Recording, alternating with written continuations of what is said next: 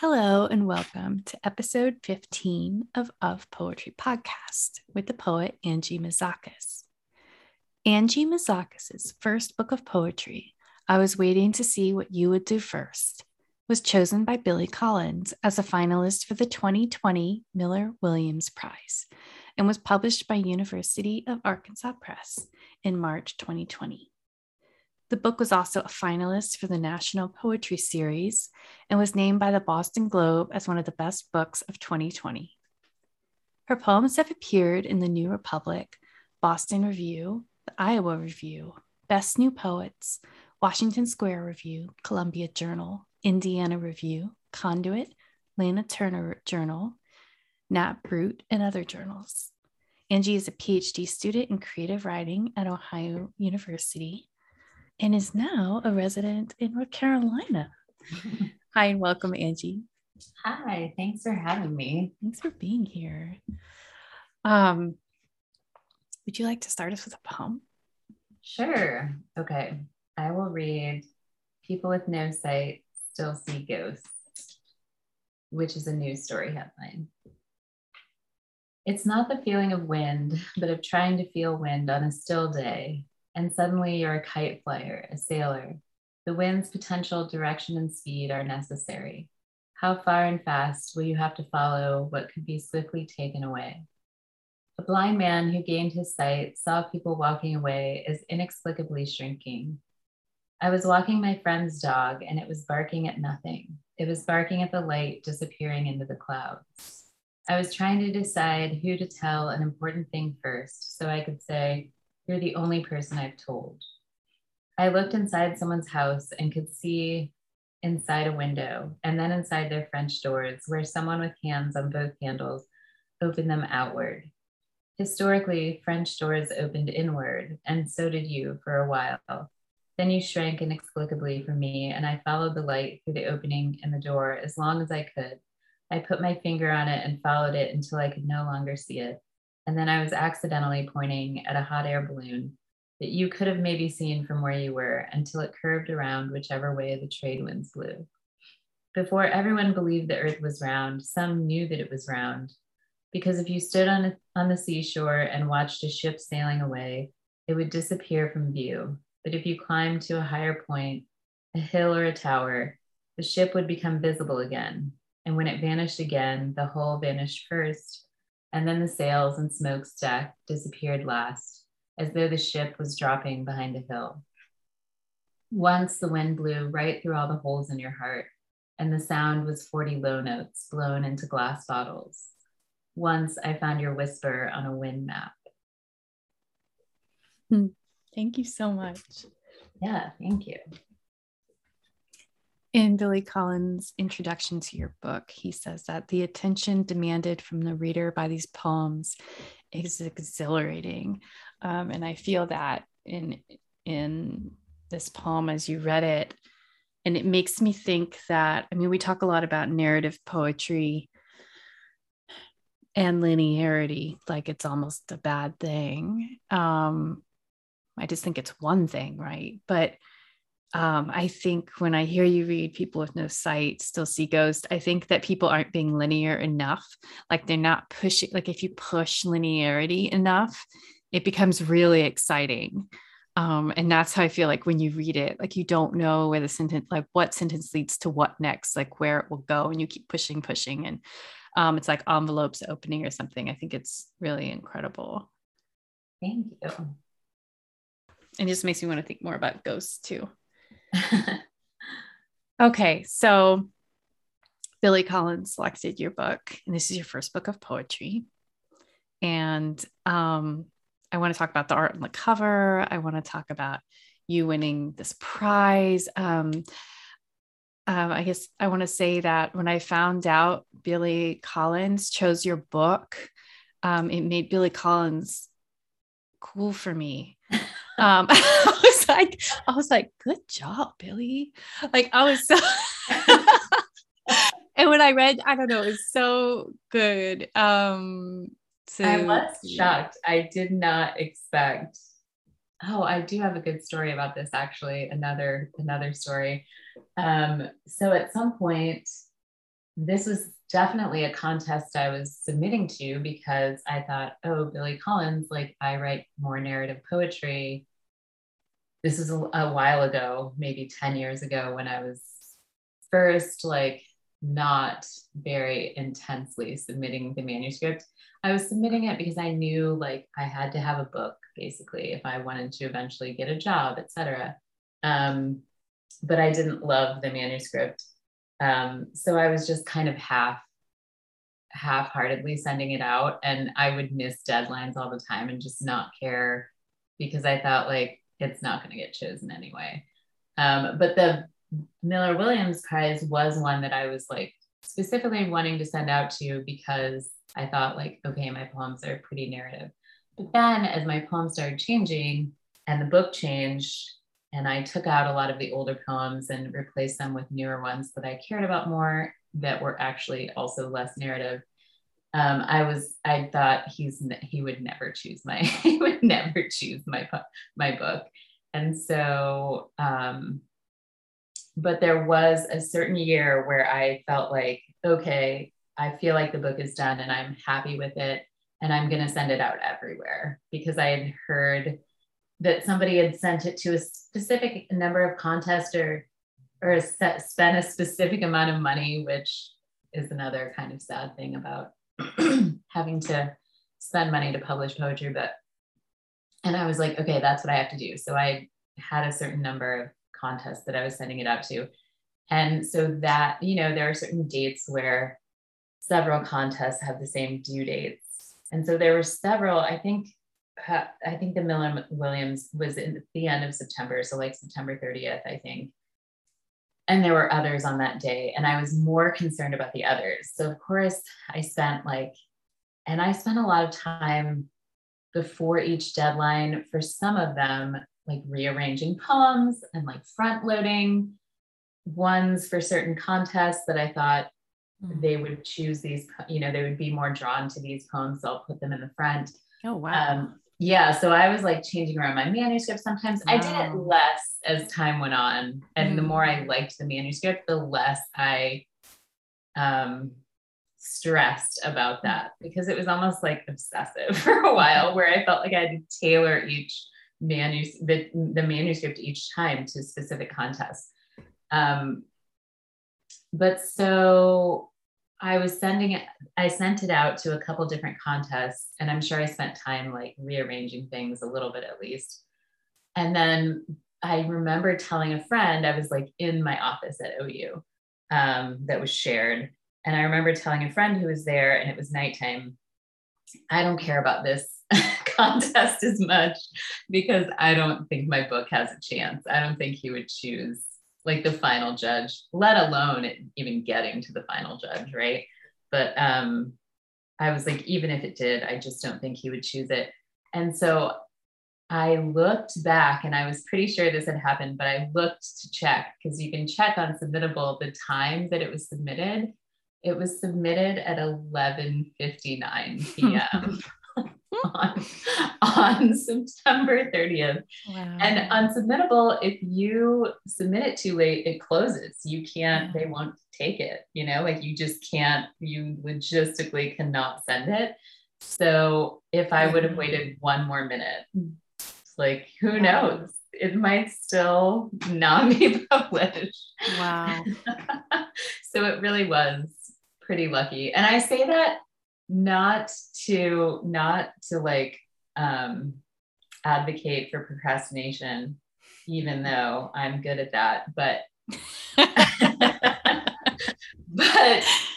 it wasn't procrastinating. It was, I thought if I missed this deadline, it's not going to be a big deal because like there's no way he would choose this.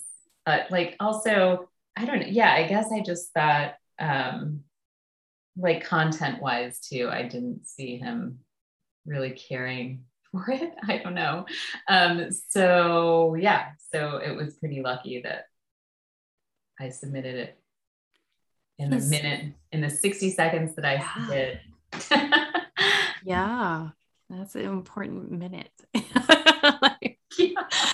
Important minute in your life. Is or was is he still? I don't know. Was he the judge every year for the I think before this, Williams? he wasn't, I can't remember when he started.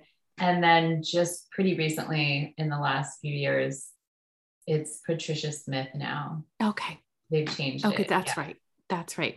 I didn't know because some prizes have different judges every year, and then some will have a tenure and they'll have the same judge. And that's really interesting. And I think that's really good for listeners to hear, because if any of our listeners are like me, they will always almost consistently tell themselves that a judge isn't going to be a good reader of their work. Right. Like I'll be like, oh yeah, I write nothing. And it's not about you writing like the judge. Like it's not that. And that's what I always think. That's what I always tell myself. Like, it's like Billy Collins. Like I would be like, he's like more simple and not as dark, or like, I don't know. I would just argue, and like the way we argue ourselves out of things. Right. Right. Well, also, I was doing that a lot, where I would eliminate a contest because of the judge, especially if I thought that if the aesthetic, if that judge's aesthetic went the other way and they were too abstract or something, their poems were too abstract. I mean, more so than mine. I would think like, no, I can't, submit to this judge that like Susan Howe is judging, or whoever it was. Yeah. But then and of course I heard stories to the contrary, where someone was like, well, no, I heard about this one judge who chose someone because their writing wasn't like theirs, or someone else whose book was picked up and they never thought that. But I sort of discounted those, because I feel like we see again and again, especially in like academic programs, where people sort of gravitate to work that's like their own, right? And they advocate for that work. And at least I've seen it. So in my head, it sort of has made me, and then this isn't true, I don't think, or at least there are cases that prove that it's otherwise, but yeah, in my head, I just thought like, well, people sort of like writing that is like theirs. And that is true sometimes, but yeah. Well, I think it's hard for us too to sort of occupy a space that exists outside of our minds and thinking. And we like to find things that affirm what we experience and believe. Yeah, I just think I don't know. I feel like it can't just be me who has this kind of like a myth of like in their own head about like, I don't know, that it's like, well, I don't know who would like my work, or like it's its own weird animal, like or like being too ready to not like. I love reading work that's different than my own. There are certain times I read poets who like deeply resonate with me in a way that I'm like, oh, I love what they're doing. But that can be anywhere on the style spectrum for me too. Yeah, that's true. Like it's not, I mean, like I read Jane Springer recently and was like, whoa, Jane Springer is definitely someone like one on my side in terms of like poetics. Like, yeah, I think that we have a lot of shared traditions that we participate in. But yeah, I think it would be really boring if we didn't have difference. And I don't know, like I said, I think it was like a really wonderful reflection to see like Billy Collins liking your work and choosing your work. I was like, yeah, get it. Like, seriously, that made Billy Collins cooler for me, because your narratives are very unexpected. They're inflected. They're particularly inflected with how you've grown up and your family. And so I think it's just really incredible to, I could see the things that he would really like about your work too. And I mean, he specifically names some of your poems, like one of your poems that's particularly like full of humor and in like a wry smart way. So I can see, I can see things, but yeah, I think it's just a really cool to get to watch it happen. Can you tell us about how you received the news about about winning? Yeah, sure. So like I said, I had submitted to several contests, and that is another thing I think that's kind of characteristic of the Miller Williams Prize, is that I think I had heard back from almost all the others that I had submitted to in the fall, right? Because it's one of the fall deadlines. And so it's one of the later ones. It was like July. And so I was, it's an interesting way that I heard about it, because I was actually I was at a conference, a writer's conference. And before I left for the conference, this is just like a comedic series of misfortune, of unfortunate events. Before I went to the conference, I dropped my phone in water. And so I was about to leave for, I had to drive several states away for this conference. And so I took it to try to get it fixed, and they were like, we need to keep it for a couple hours. And I was like, I don't have a few hours. I have to leave right now. And they were like, here's a bag of, it wasn't a bag of rice, but whatever they give you that's similar. And they were like, good luck. And so I had to drive through the mountains. I didn't have a phone. And on the way, my brakes had gone out earlier that summer. And they were fixed by the dealership, quote unquote fixed. And then I could feel them go out again, driving through the mountains. And I didn't have a phone. So I also was like, if I get into an accident, my brakes go out while I'm careening down a ravine, I can call no one. So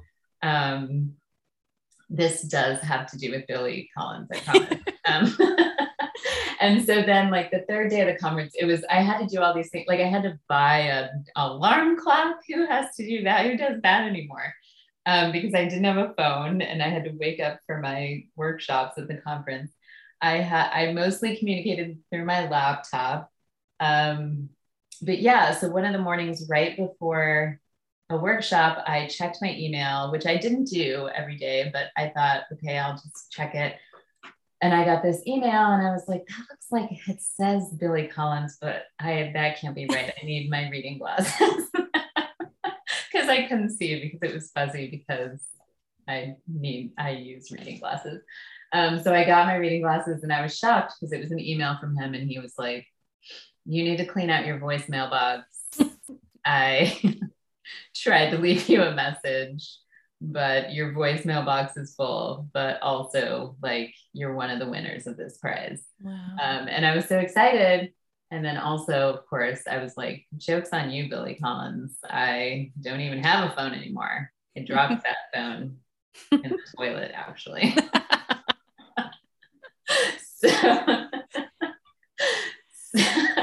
So, and then upon hearing this news that I'd been waiting for so long, I was able to call no one because I didn't have a phone. So I did, like, Facebook message my sister, and then she later, after that workshop, it was funny too, because I did tell someone after the workshop who was in the workshop with me, just because, I didn't know anybody at that conference. And so I told this one, and he was like, really, you sat through all of workshop and just, like, I was just like, well, what was I supposed to do? Like, hey, everyone. You should have kicked open the door and been like, thrown my poems out the window. I don't need to workshop these anymore. Thrown up horns and been like, poetry winner. Most hated poet at the workshop. I missed that opportunity. Yes, you did. But yeah, so, so I just kind of had to quietly be, Goodness. pretend that didn't happen, that finally God. after years and years. But yeah, so yeah, that's how, so I finally, I got an email, and that was how I heard That's about amazing. it. An email that I couldn't even read because very blurry font. It's such a Mercury in retrograde kind of story. It's like how many pieces of technology, including lenses, are going to fail, like Angie as she tries to get her prize news. I know. I couldn't even leave that state for like another week because I had to get my brakes fixed. And I got a phone. It was sad. Oh, it seems like, have you written about the brakes failing in the mountains yet? Because that just seems like waiting to be written about. You're right. I should write about that. Yeah. It sounds like one of my anxiety dreams. That wasn't the last time they went out either. Oh my goodness. I got them fixed in that state, and then they went out a third time. Wow. I know, it was nuts. Wow. No, I think that car's being too metaphorical for life. Right, exactly. I was gonna say, like, the life of a poet. Yeah, the poet's car. Now you have a haunted car. Wait, is it the same car or a different car that you have now? Oh, a haunted car. Yes, I forgot about that. I have a new key fob now. That's what was doing it. But no, this is the same car. So I had to trade that car for the car that was like, that my dad accidentally bought with his dementia. That was, so that's what that's what I traded for. Like, which is that's an essay, I guess. Yeah, that is definitely an essay. It is actually an essay. Oh, really? Yeah. It's just sort of sitting in a file somewhere, but it's written. It's just you've written it. Wow. Okay. Well, if someone wants to reach out and solicit that essay from you, they need to do it because it's probably brilliant. Did you want to talk? This is such a beautiful book. And I know how much work goes into that first book, how many years of one's life goes into first books. And I feel like they should be honored. And, the cover art, like every design, everything about it, all the people that help, and press. And I mean, the cover is gorgeous. It does some really cool things with the font interplay with the image. And I was wondering if you wanted to talk a little about the artist and the art. Yeah. So, okay. So when I saw this, so this is a painting, actually. I don't know if we've talked about that before, but yeah. So, and I saw it, I think maybe 2012. And so right when I saw it, I thought that has to be the cover of my book, my first book. But I also, as I thought that, and I suddenly got so nervous because then it just had to be the cover. And I was worried because I just thought, like, you don't get to choose as a poet which press, is going to work, or if a contest is going to choose your work.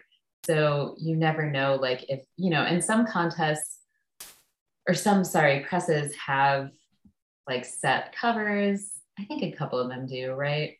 And then others, they don't let you choose, I don't think.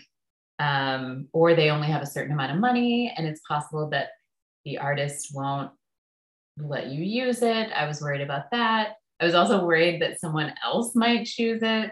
So, I was excited and anxious all at once, not even knowing if I would ever have a book, just already anxious that I wouldn't get to use this painting as my cover. But yeah, what was I going to say about that? So it was something I asked about when I first talked to someone at the press. And I asked if we could, the person said, yeah, you can make suggestions. And then once again, I was flooded with anxiety. Like, no, I need to do this now. So then I wrote a letter. I wrote a letter to the artist because to ask for permission. But once again, like I was just it took a while. It took about a month. There was a month where I could have written the artist and I just had to like build up what I was going to say because this was so important to me. But I'll read a little bit of the email I sent if you want to hear it to Jeremy. So Jeremy Geddes is the artist. So I wrote, I'm just reading part of it. I love how the image is spare and intense at once.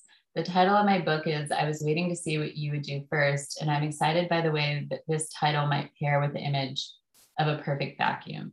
I think the intense action in the image renders the title of the book somewhat ironic and adds depth to the meaning of the title, which indicates passivity, with a counterpoint of decisive and intense action. I love how the subject of the painting is sustained between the outside world and inside a room. One of the central themes of these poems is a speaker who is itinerant, suspended between places that used to be or are not home. I also admire how the subject's folded body position makes the space in the painting loom larger in a way that can be either intimidating or alive with possibility. Some of the poems in this collection address the psychological effects, both gratifying and undesirable, of contained and unconstrained spaces. I also think the subtlety of the neutral hues and the way light is rendered in the painting make the image stunning. So that was just part of it. I felt like I had to make a credible and convincing case because it's such a beautiful piece of art. And I thought, like, if you wanted to, if it were my piece of art, I would want to be careful about pairing it with someone else's work, right? And I did know, I started to see that some others had used, some of his paintings have been covers of other poetry books, not this one, but a few. I saw at least one. And then now it was one of his paintings was the cover of fiction of a novel. And there's at least one other poetry book now and with one of his covers. And so I was getting nervous. I was like, what if somebody takes it? But yeah, so, but he was so kind. And actually, I think somebody else answered me. It was his publicist or assistant or somebody. And they were so like generous and kind. Oh, that's so nice to hear. Yeah. So I was really happy about that. And I was happy that the press also like was open. And I think they were excited about this painting, the design, or using the painting. The design was somebody at the press and they chose the font and the way that it wraps around the image of the body, which I do like sort of the 3D, the way the placement of the font creates a sort of 3D effect. Yeah, that's really cool. The text wrapping and working with the image and the slanting, I think is really cool. The way it follows lines. And I hoped because I loved the whole painting and I especially loved the space that's used in the painting. I really hoped that like the whole painting could be on the cover, but they weren't able to do it. I think it would have had to have been really small. And there would have been a lot of space around it. So I do like how they wrapped it around. Yeah, I was going to say, I hadn't even noticed that really. That's amazing. If you open up the cover. Right. And then there is still, though, a lot, there's a lot of room in the painting that's sort of not on the cover of the book. But yeah, alternatively, the alternative to not using the entire space of the painting is to get like the great detail with the close-up of the material things that are painted in the room, and that's nice. And the books, the centrality of the books, and it's really, I love that you talked about the itineracy of the speaker and like the idea of being between, or I don't know, it sounded like you were also kind of talking about like a limbo space, and the fact that the person who looks like a woman or a femme, like midair in pajamas in the painting A Perfect Vacuum. And when I didn't really think about it with the cover of your book as much, but when I look at the image open on my computer and like it's a domestic space, it's a bedroom space, there's like this pillow kind of stranded on the bed, and the books are kind of like tumbling. Everything's like mid action, right? And I don't know. I guess I'm not sure whether I thought about this person as going out or coming in, but when you see the painting, it looks like they're coming in, or I don't know, that there's something, if it's a vacuum, right? The idea that something is like pulling and that something's getting sucked, or like, well, like this boom, and I don't know, it's really incredible. The flying glass, and it seems like she's being pulled inward through the outside, right? And she's just come through the glass because the glass is coming toward her inside. And the light is really beautiful, I think. Yeah, it just really does. I mean, I think it changes the shape and the space depending on how you see it. And I love the wraparound on your book, and that's really cool. I hadn't, like, the crushing like windows. Oh, and there's a bird. Yes. Wait. I think it's a dove. So it's not on this version of the painting. Oh, really? That you're looking at I'm online? looking at, but maybe it's not the whole thing that I'm looking at, because it doesn't go past the windows. But that's really cool.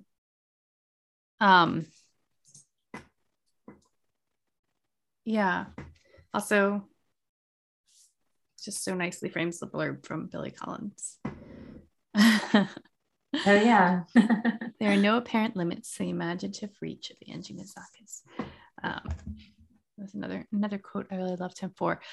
So I wrote a review of your collection for the Cleveland Review of Books. And I bring it up because I recount the fact that you and I were students together at George Mason University in the MFA program. Yeah. And that I have a very clear memory, and I talk about this in the opening of the review, of there being a poet who I remember, like, they were a year or two ahead of me. So they were like one of the more senior students, talking about a poem where the speaker has an orange, and who says, it's, I'm gonna like not quote it well, but it's Mary Ruefle's The Kiss of the Sun, right? Where the speaker says, like, come looking for me and I'll hold an orange like above the crowd. And I remember you like holding your hand into the room and like gesturing like you were holding the orange. And it was just like really beautiful. And I had never heard of Mary Ruefle. I'd never heard of this poem. And I think for years, I actually didn't know. I couldn't remember, like, who wrote that? Like, where was that? What was that poem? And then I saw someone tweet it, and I was like, oh my God, that was the poem Angie was talking about. And I thought that was so cool, like, to have that memory across all these years, and reading your book and just feeling like there was something about that, like, intimate gesture of connection and also lostness and distance and memory that is just huge in your work. And also that you have this really beautiful epigraph. When you brought up the orange, and then I thought about the orange and the epigraph, I was kind of stunned. Yeah. By that connection, because I didn't remember bringing that poem up in our. So cool. Was it our Eco Poetics class with Jennifer? Yeah, I kind of think it was. Yeah, it was either that, or we were also the semester before in Eric Pankey's Poetry Planet. Yeah, no, I remember sitting in a circle in Jen's classroom. So it would have been the Eco Poetics. Yeah. Yeah, and you also have orange water. I think you have. Oh, right. I forgot about the orange blossom water. Yeah. Yeah, you have multiple, like, it's like a image for you that you come back to, which is really beautiful. That is not something I would have guessed, I don't think. that the orange is something. But I feel like that happens a lot where I remember I was at a reading where Mary Shibist was reading once, and someone asked her about like why she returns to images of spoons, and they and they brought up some other images as well, and she said she didn't notice, that she just had never noticed that she even returned to those images. Yeah. So that's interesting as well, that we kind of return to images unconsciously or subconsciously. Mm-hmm. Yeah, I know. And sometimes when you're putting a book together, you try to look, it's like, what are the things I'm returning to? I like doing like the word cloud with a collection of poems and seeing what words really pop up. Have I done that? I don't know. I just know that I did the word cloud once for my Facebook statuses, and it was the most boring word cloud ever. Yeah, right. It was seriously like they of Anne. Okay, so you thinking about the word cloud. I can see you writing about that though. I can see you writing about a boring word cloud and making it funny. Because it is, I mean, and you think about like a word can repeat 3 times and who cares? Like it's not a big deal. It can be they or something. But like if an image repeats 3 times, like that's so powerful in a collection. And that can be a lot of times for an image to repeat. So I think it's interesting that it's not simple information. It's not like something you can input and a computer can roll out an analysis of your book that says like what's most important in it. Like it will just miss it, right? Speaking of which, you will think this is funny. Yeah, I'm not going to be able to remember it. There's a Twitter account which is city images of cities described by like Microsoft's urban AI descriptor. And it's like hilarious. You really need to go look this up because some of them are totally accurate, and it's like a picture of a city at night, and it's a picture of a city at night. And then the next one is like a picture of like office buildings, and you can see into them, and it's like colorful, and it's like a bookshelf with books on it. Oh wait, I love that. And then the next one's like some kind of like cool modern like silver, I don't know, it was like this oddly shaped innovative art design building from the top, and it was like a chocolate cake. So you have to go like, I don't know, I think making fun of machines is probably one of my callings in life because it's funny. Yeah, well, but, there are a lot of bot accounts. Well, yes. There's like Richard Sykin bot. Yeah, does he know about that? And there's the Anne Carson bot. Wait, isn't there something funny about like, I think the Richard Sykin bot is the only account he follows or something. Oh, is it? Okay. Yeah, there's something funny. That's crazy. It came up a few years ago. It's a beautiful, I mean, I always want to see lines from Richard Sykin. So yeah, I love the Anne Carson one. Mm-hmm. I only see I don't think I follow the Richard Sykin one. I think I just see it when other people engage with it. But there's also a Vita and Virginia bot. Oh. And that's really good. And in fact, that kind of led me to reading their letters now, which are really excellent. Yes. That's awesome. Also, the thing about the letters that is so cool is that they selected them to also pair alongside their diaries.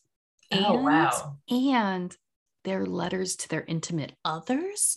So you end up getting all of these different layers happening like they're assembled so they're happening chronologically at the same time. And it's just it's kind of gives you chills, like the ability to see how 2 people are speaking to each other, but also their other intimates and also themselves in their diaries. Like, I don't know, it actually almost feels like a little forbidden, and like I wouldn't like that at all, but it's fascinating as a nosy reader. It's fascinating. Yeah. Don't the Indigo Girls have a song about that? I love where this conversation is going.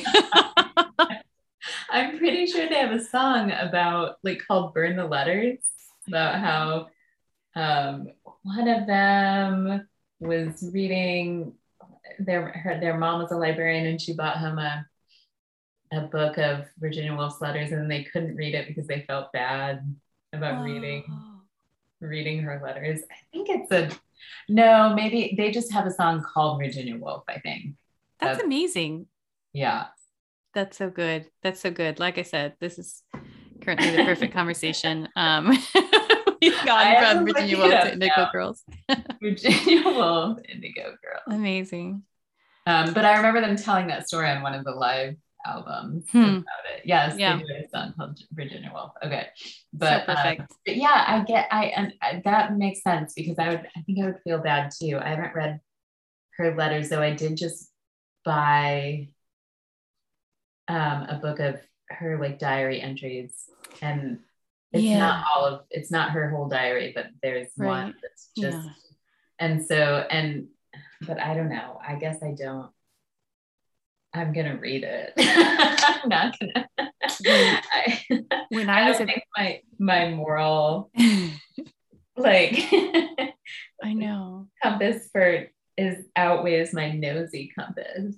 Right. I mean, the ability to like see, and it's fascinating. And I mean, these were people who were, we used to have the phrase a man of letters. I mean, they were people of letters. They were writers. So they knew what they were doing when they would like write to the archive in that way. In fact, like Virginia Woolf says to Vida, like, I haven't written letters like this since before I was married. And she talks about like how she used to write drafts of all her letters because like you kept them, right? And so she didn't do that anymore.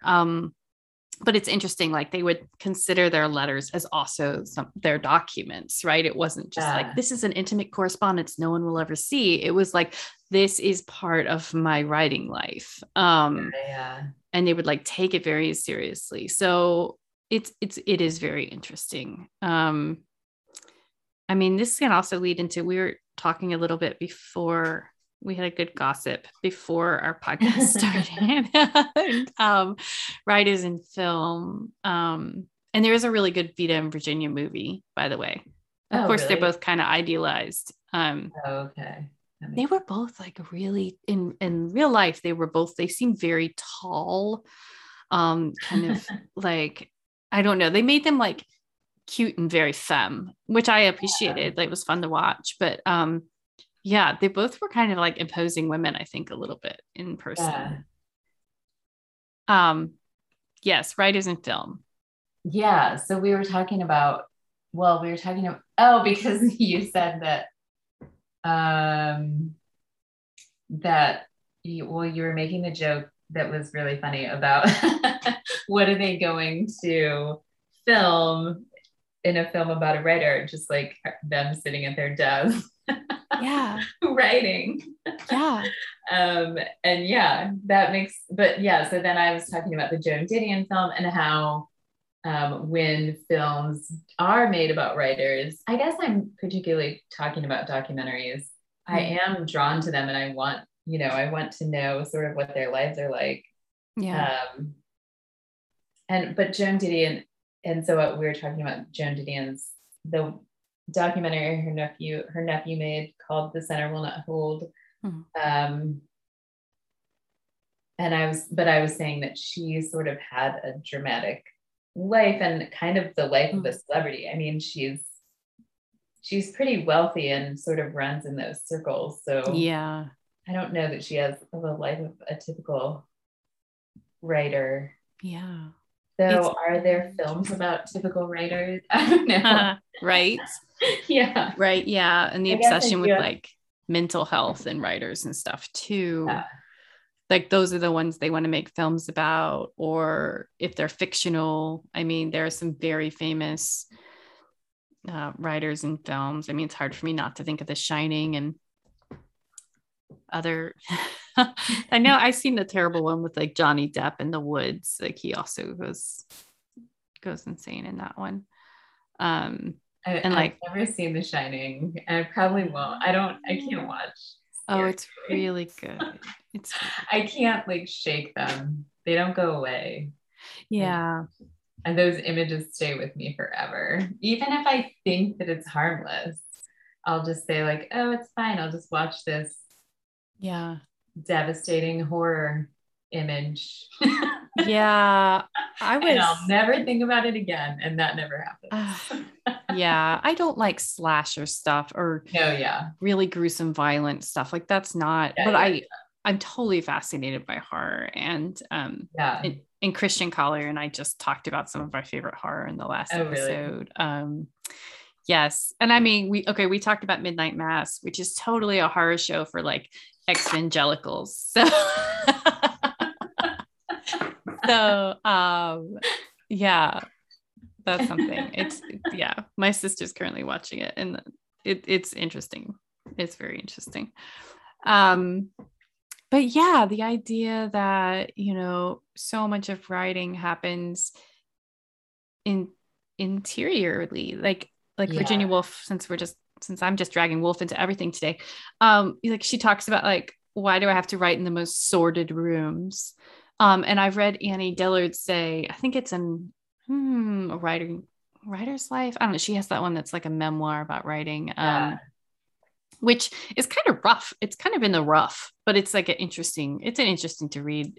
And she talks about like having to be in a room without windows or like, there's like a view of a tree in the parking lot. It's too much. She has to like cover it up. And I've always like kicked a little bit of inside. I'm like, it's not bad to have a nice place to write. Okay. Like, don't feel like you got to punish yourself. I'm sorry. You can have plants. You can have art. You can have a window. I have a window with a beautiful tree outside that's turning. That's okay, guys. Like, but then there is something to say about not having distractions. Or I know I hear a lot of writers on Twitter complain about leaf blowers, and I sympathize. I read A Writing Life. Is it A Writing Life? I can't remember. The Writing Life. Yeah. I read it like sometime in my early 20s. I was like obsessed with Annie Dillard, and I read a lot of her nonfiction. But what I remember about that book is that it was intelligible at first, and then it sort of descended into madness. That's all I remember, though. I don't really remember, except that it became very abstract toward the end, and it was difficult to penetrate those thoughts. Is that true? How it's written, or am I misremembering? Yeah, I remember it feeling like it. Like I said, it was kind of in the rough. Like you had to like wade through some stuff, and she says some really interesting things.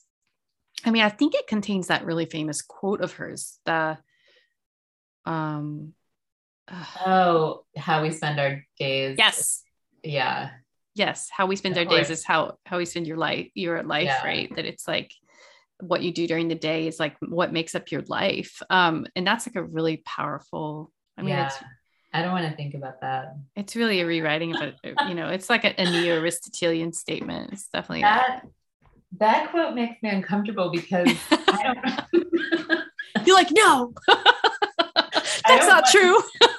I don't want to account for all my moments. There are so many misused or unused moments. Mm-hmm. Yeah, that probably are becoming my life, but. Don't you think about that? Yeah, I know.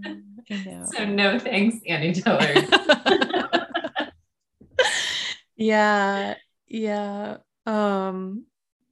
I know. It's one of those things, I guess, where, I think I posted a quote once on Facebook that was something like, and it's really nice, and it's something I feel like I aspire to. But it was something like it was about like helping others, and it was like do all you can when you can for however long you can.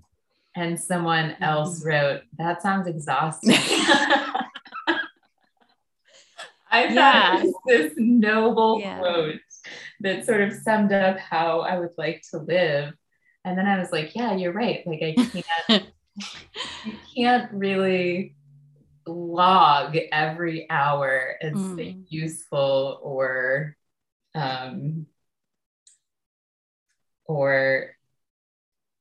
I don't know, valuable one. Yeah.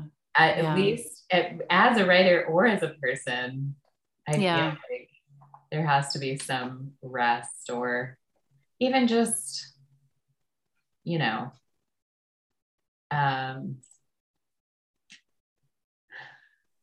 yeah, I don't know, thinking about being like producing every hour something that Right. is that you can log, I guess. Yeah. It's daunting. You and I have a shared background in some ways in terms of kind of like the super Protestant background. Your dad was a pastor and mine was an elder.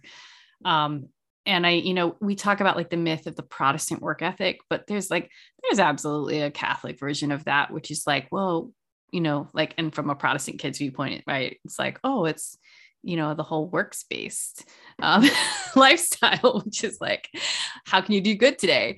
So I think there's a lot of that, like that moral pressure. And I mean, one of the things we've seen this last year, this might just be a tangent, but like taking time off Sundays, like not going to church, keeping our children at home because they were unvaccinated, and our church has a lot of immune compromised folk, and it's like we didn't want to bring germs or contribute in any way to that. So like being home, and Sunday became more of a day of rest, because like growing up, Sunday was a day you got to church, you socialized, you had Sunday school, you had the fellowship, you had this worship service, and you got dressed up and you were in front of people, and then you came home, and sometimes you went back for evening church, or it almost became a day of work. And it was like in my family, mom would do extra work, so quote unquote, you could have a day of rest, which meant she would like have a crock pot meal, or it involved more labor rather than less. And it's like, this isn't a Sabbath. Yeah, that's kind of how I always thought about it too. Like, oh, Sunday I have to do, there's stuff I have to do. Yeah.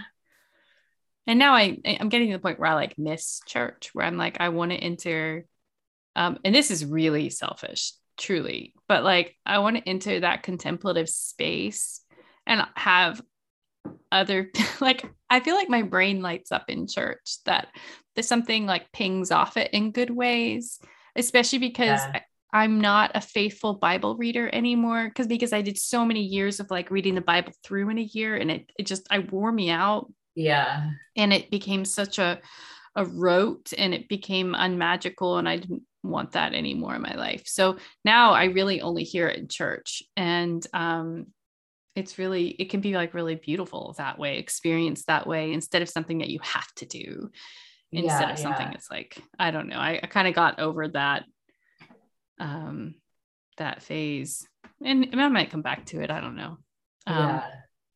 For no other reason than I'm like, I'm like, oh, I need to do some more like biblical engagement with my children. Like, I want them to be familiar with the Bible.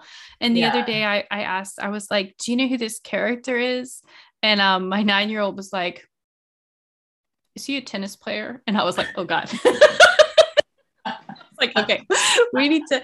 But then I started looking at kids' devotionals this week, and they're terrible. Like, they're gendered and they're ableist. So that's the reason, man, I haven't been to a church in a long time. And I know there are like more progressive like places that I would be interested in checking out. But yeah, it's so hard to like politically. And so I would assume that material is like politically incongruous with. Yeah, I know. And your dad, was your dad a Baptist preacher? Yeah. Oh, wow. Yeah. So he was an Arab Baptist preacher.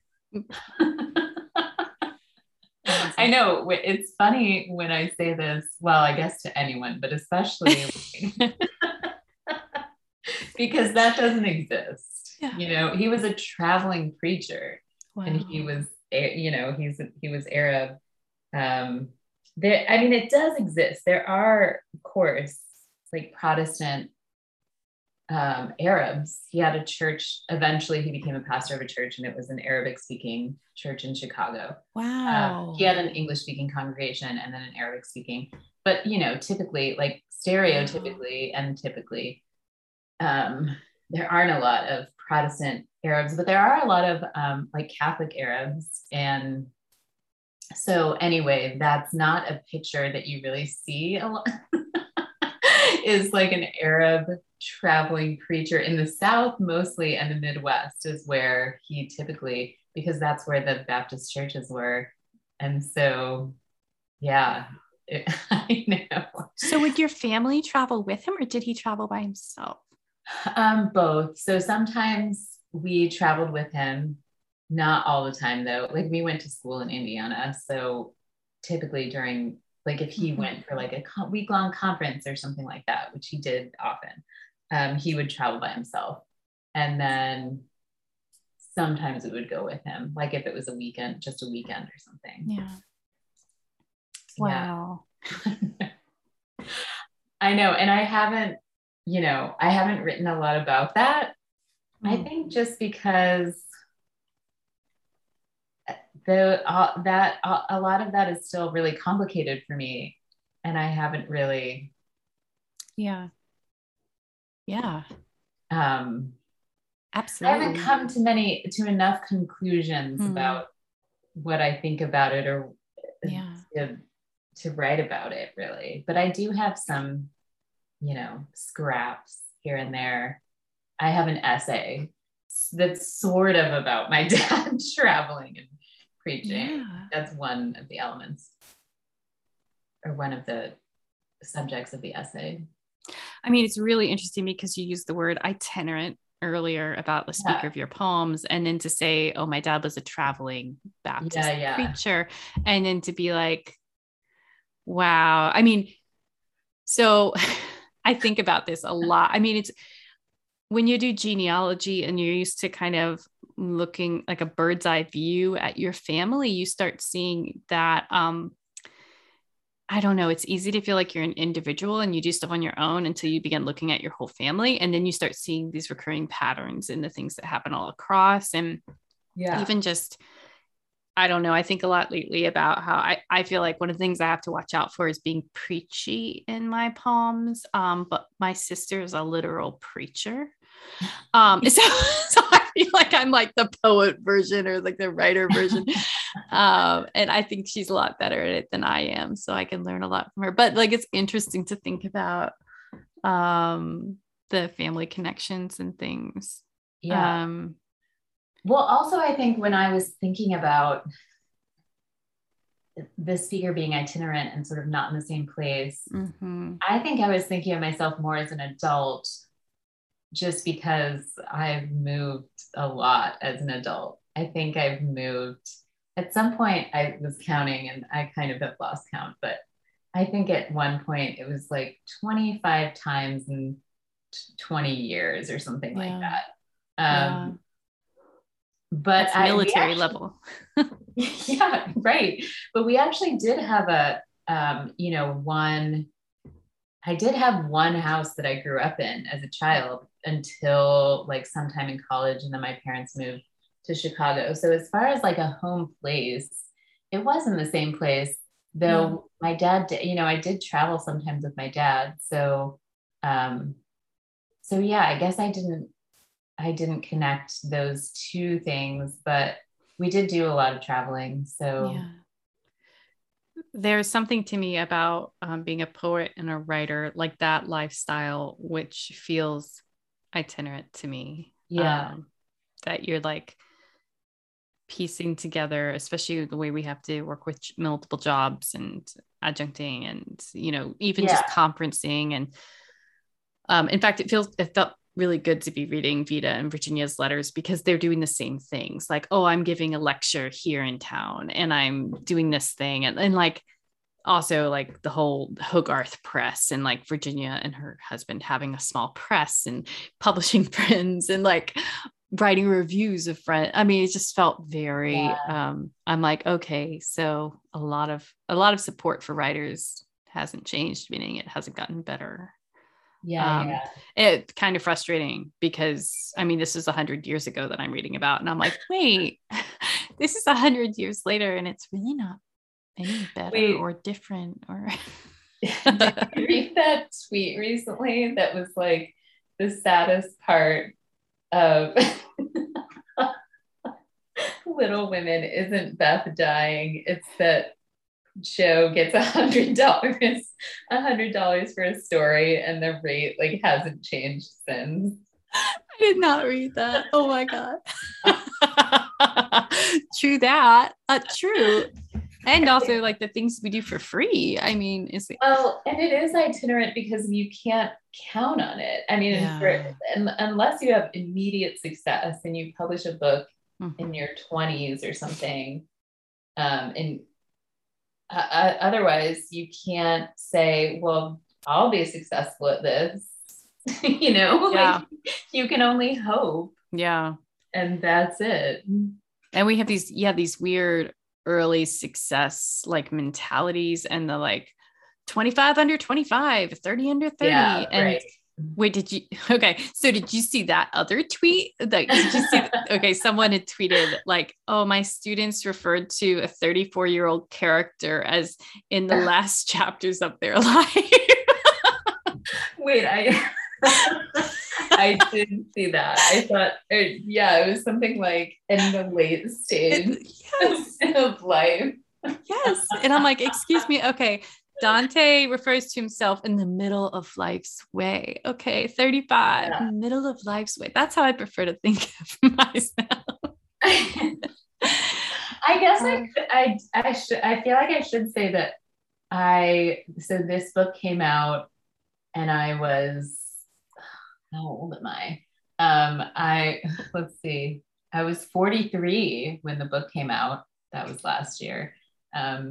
So, and I think I would, if somebody would have told me in my 20s, or maybe, in my head, I think in my 20s, I thought it seemed more possible because I thought, oh, yeah, I guess this will just, this happens for some people. So I just hope that it does and hopefully it'll work out. But then sometime in my 30s, there was a time where I was thinking like, well, maybe it won't work out, and maybe I'll just do something else. Yeah. But I have to say that I don't feel like I wish it would have been published earlier or anything like that. I feel like I'm happy with the way the book turned out. I'm glad that it wasn't published. I am glad, like in a literal way. I guess these poems could have been written earlier, that would have been nice. But since they weren't, if my book would have been published 10 years ago, I wouldn't have liked it. Like I didn't care for that manuscript. I just was sending it out because I felt like I had to. So there's nothing that makes me feel like, oh, I mean, I guess I didn't, I haven't had a tenure track job in those years, and that might have been nice or whatever. But otherwise, as far as the book itself, I guess I'm just trying to say that I don't think it really matters what age you are when the book happens, because now I'm just happy that it exists. I never think like, oh, if only this could have come out 5 years earlier. I just don't. So I want to say that in a way that is hopefully encouraging to people who feel older, at least. That you don't have to worry about the 30 under 40 list or whatever it is. The work takes time, and I almost feel like people don't want to hear this, but you get better. Like, I'm sorry, but you're going to be an astoundingly better writer at 35 than you were at 20. Like, I'm sorry for you, but to figure that out if you're young, but like, it's true. Like, and my friends who are in their 40s, I don't know, they all seem so young and also so like, their writing's so good. Like it's, I think of, I just read that, Toni Morrison's first novel came out when she was 37. Like, I think the success narrative doesn't want to normalize the fact that you are often in your 30s and 40s when you're coming out with your first text. But I've for a while now, I always think of like John Milton, Paradise Lost, coming out in his 50s and 60s, right? Like that, and if you look, I mean, juvenilia reads like juvenilia, and there's a reason we have a whole word for describing what people wrote when they were young. Like it's, right, I mean, like this is good for a kid, but it's yeah, not. We're separating it exactly. from Yeah. the canonical work. Yeah, because writing, like anything else, gets better the more you do it. And one of my favorite preschool teachers would always tell my youngest, practice doesn't make perfect, practice makes progress. And there definitely is that. Like that's Yeah. part. And it's not that I'm not saying like obviously like we should respect young writers. And I mean, there's a lot of gorgeous, brilliant work coming out from young writers. And I think of that, there's that Bible verse, do not let them despise you for your youth. Like, don't be despised for your youth. Like, good writing can happen at any time. But yeah, just like you, I think I'm really grateful that my book didn't come out earlier, that it was allowed to become the book it became. I was Yeah. allowed to grow up, um, Yeah. and like I have also, time. And I mean, and some people are just like ahead of me.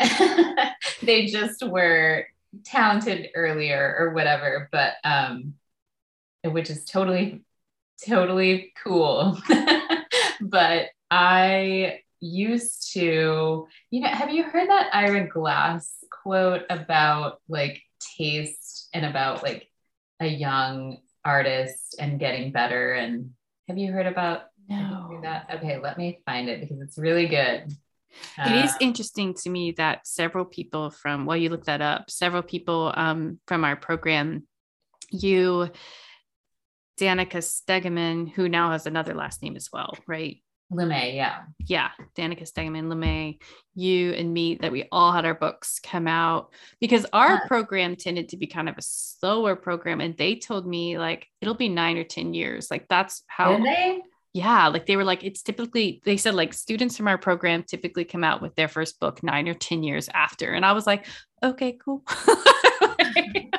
So I guess I didn't think that just because there were people who were there when I was there whose books were coming out. Well, right before I was there. So like Brian Broder Mm. had his book Other Latitudes won the Akron Prize, and then Danielle Doolin, that might have been just like a few years later. Hers came out with, she won the Miller Williams Prize. Oh, That was interesting. before Billy Collins was judging it. And then and then Michael Martinez.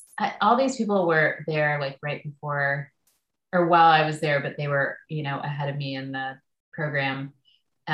He won the Walt Whitman Prize while I was there. He had already graduated, but just a few years earlier. So that's why I was thinking at the time, like, oh crap, people's books are happening like right now. And there were a lot of people who came out of that program who published, one big contest or yeah.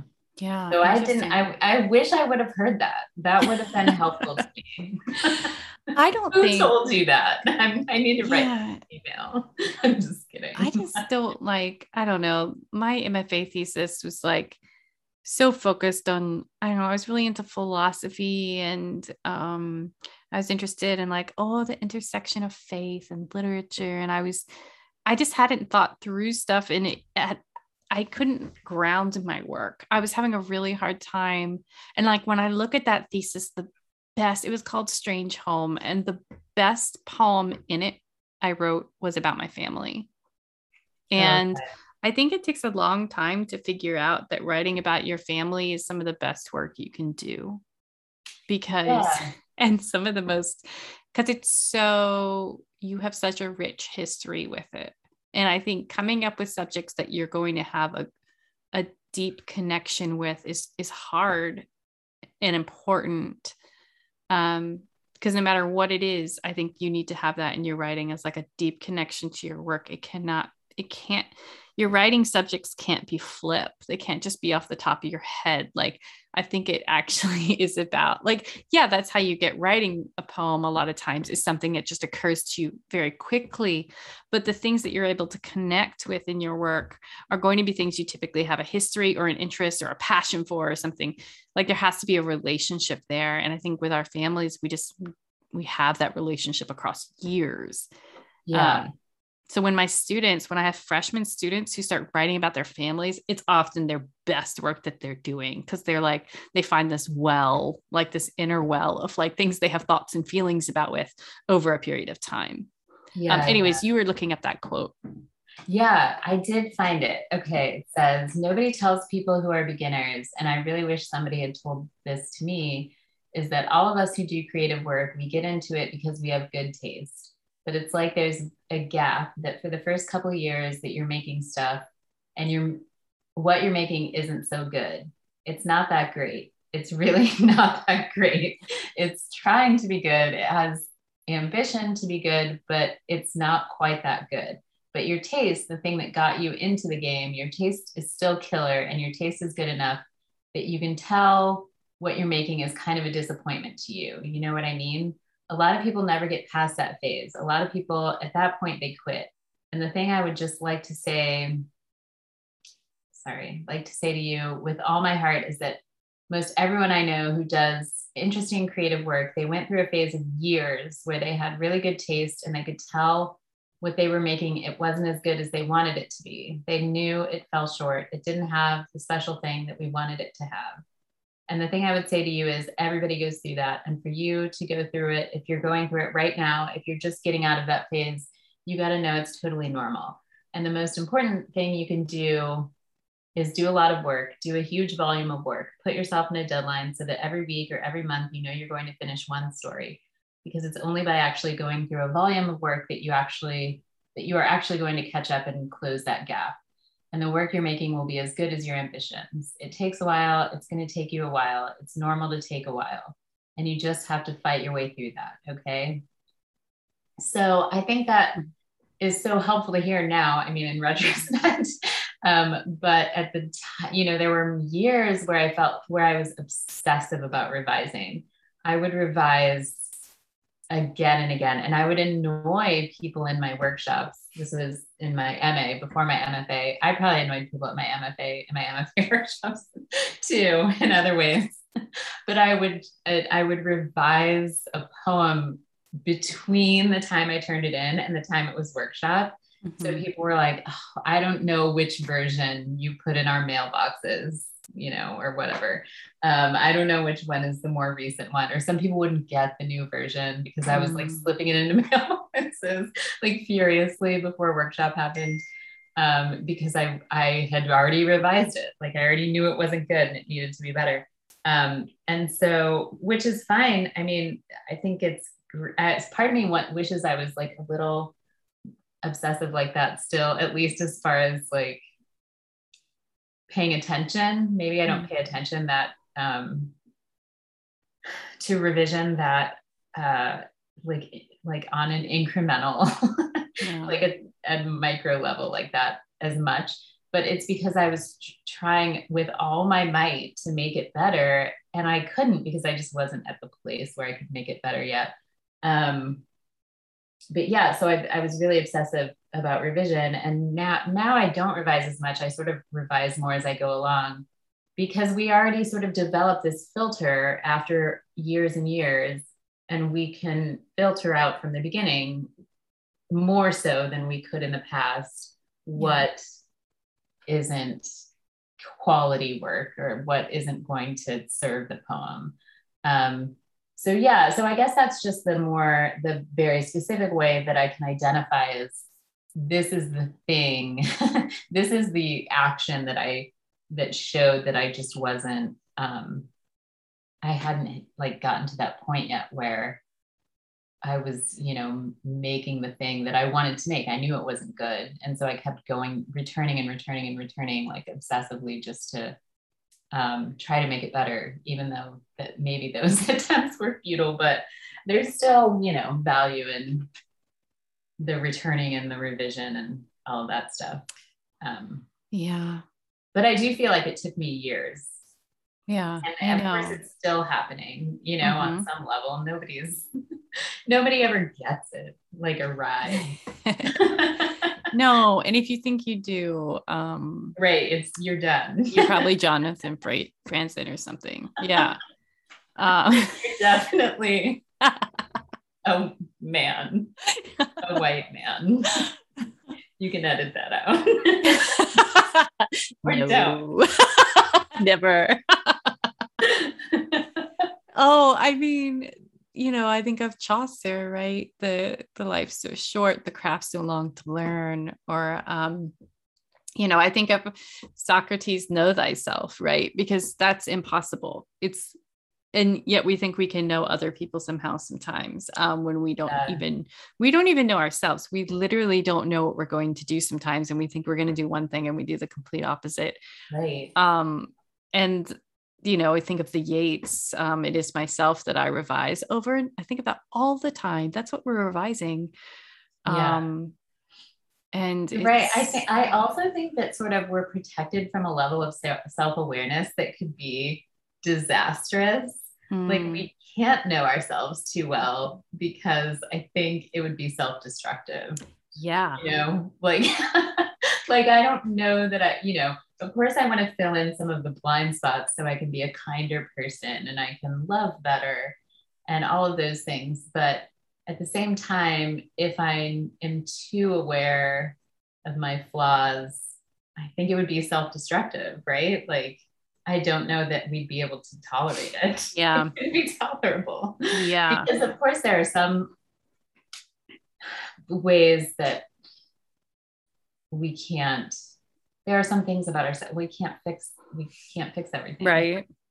It's like every time I hear a complaint about an unlikable character, something I really think about a lot, or when I'm like, I got done with a memoir recently and was like, wow, it was really good. It was really interesting. And I was like, wow, but that main character, they were unlikable. But then I'm like, I'm probably unlikable too. Like when you think, like when you actually get inside something, or like if you're really inside your head, or like who is truly, truly likable? Is that just like a myth we have about ourselves? Like, I'm likable.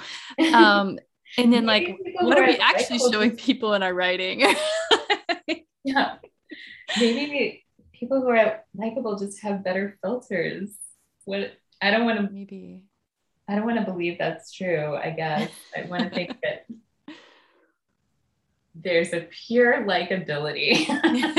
There exists. Pure goodness, but that probably doesn't exist. Yeah, it sounds like the everlasting gobstopper or something. It's like the mythic candy.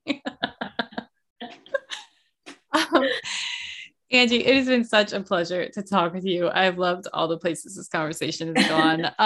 Would you like to close this out with a poem? Sure. Okay. I will read Oh My Kidneys. Should I read that one? Yes, please. Okay.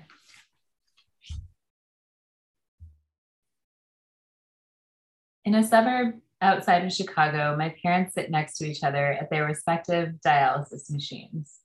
Outside, the trees aren't touching each other. My mom says she never feels her blood leaving her body or entering after it's dialyzed. If only we could feel what didn't work inside us as it moves out of us, our illusions, misperceptions, the heartlessness within the heart. In the 80s, my grandma would sit on our sofa and watch on the news bombs falling on Beirut, missiles landing in her neighborhood. Oh, my kidneys, she'd say, because that's what she heard when people here said, oh my goodness.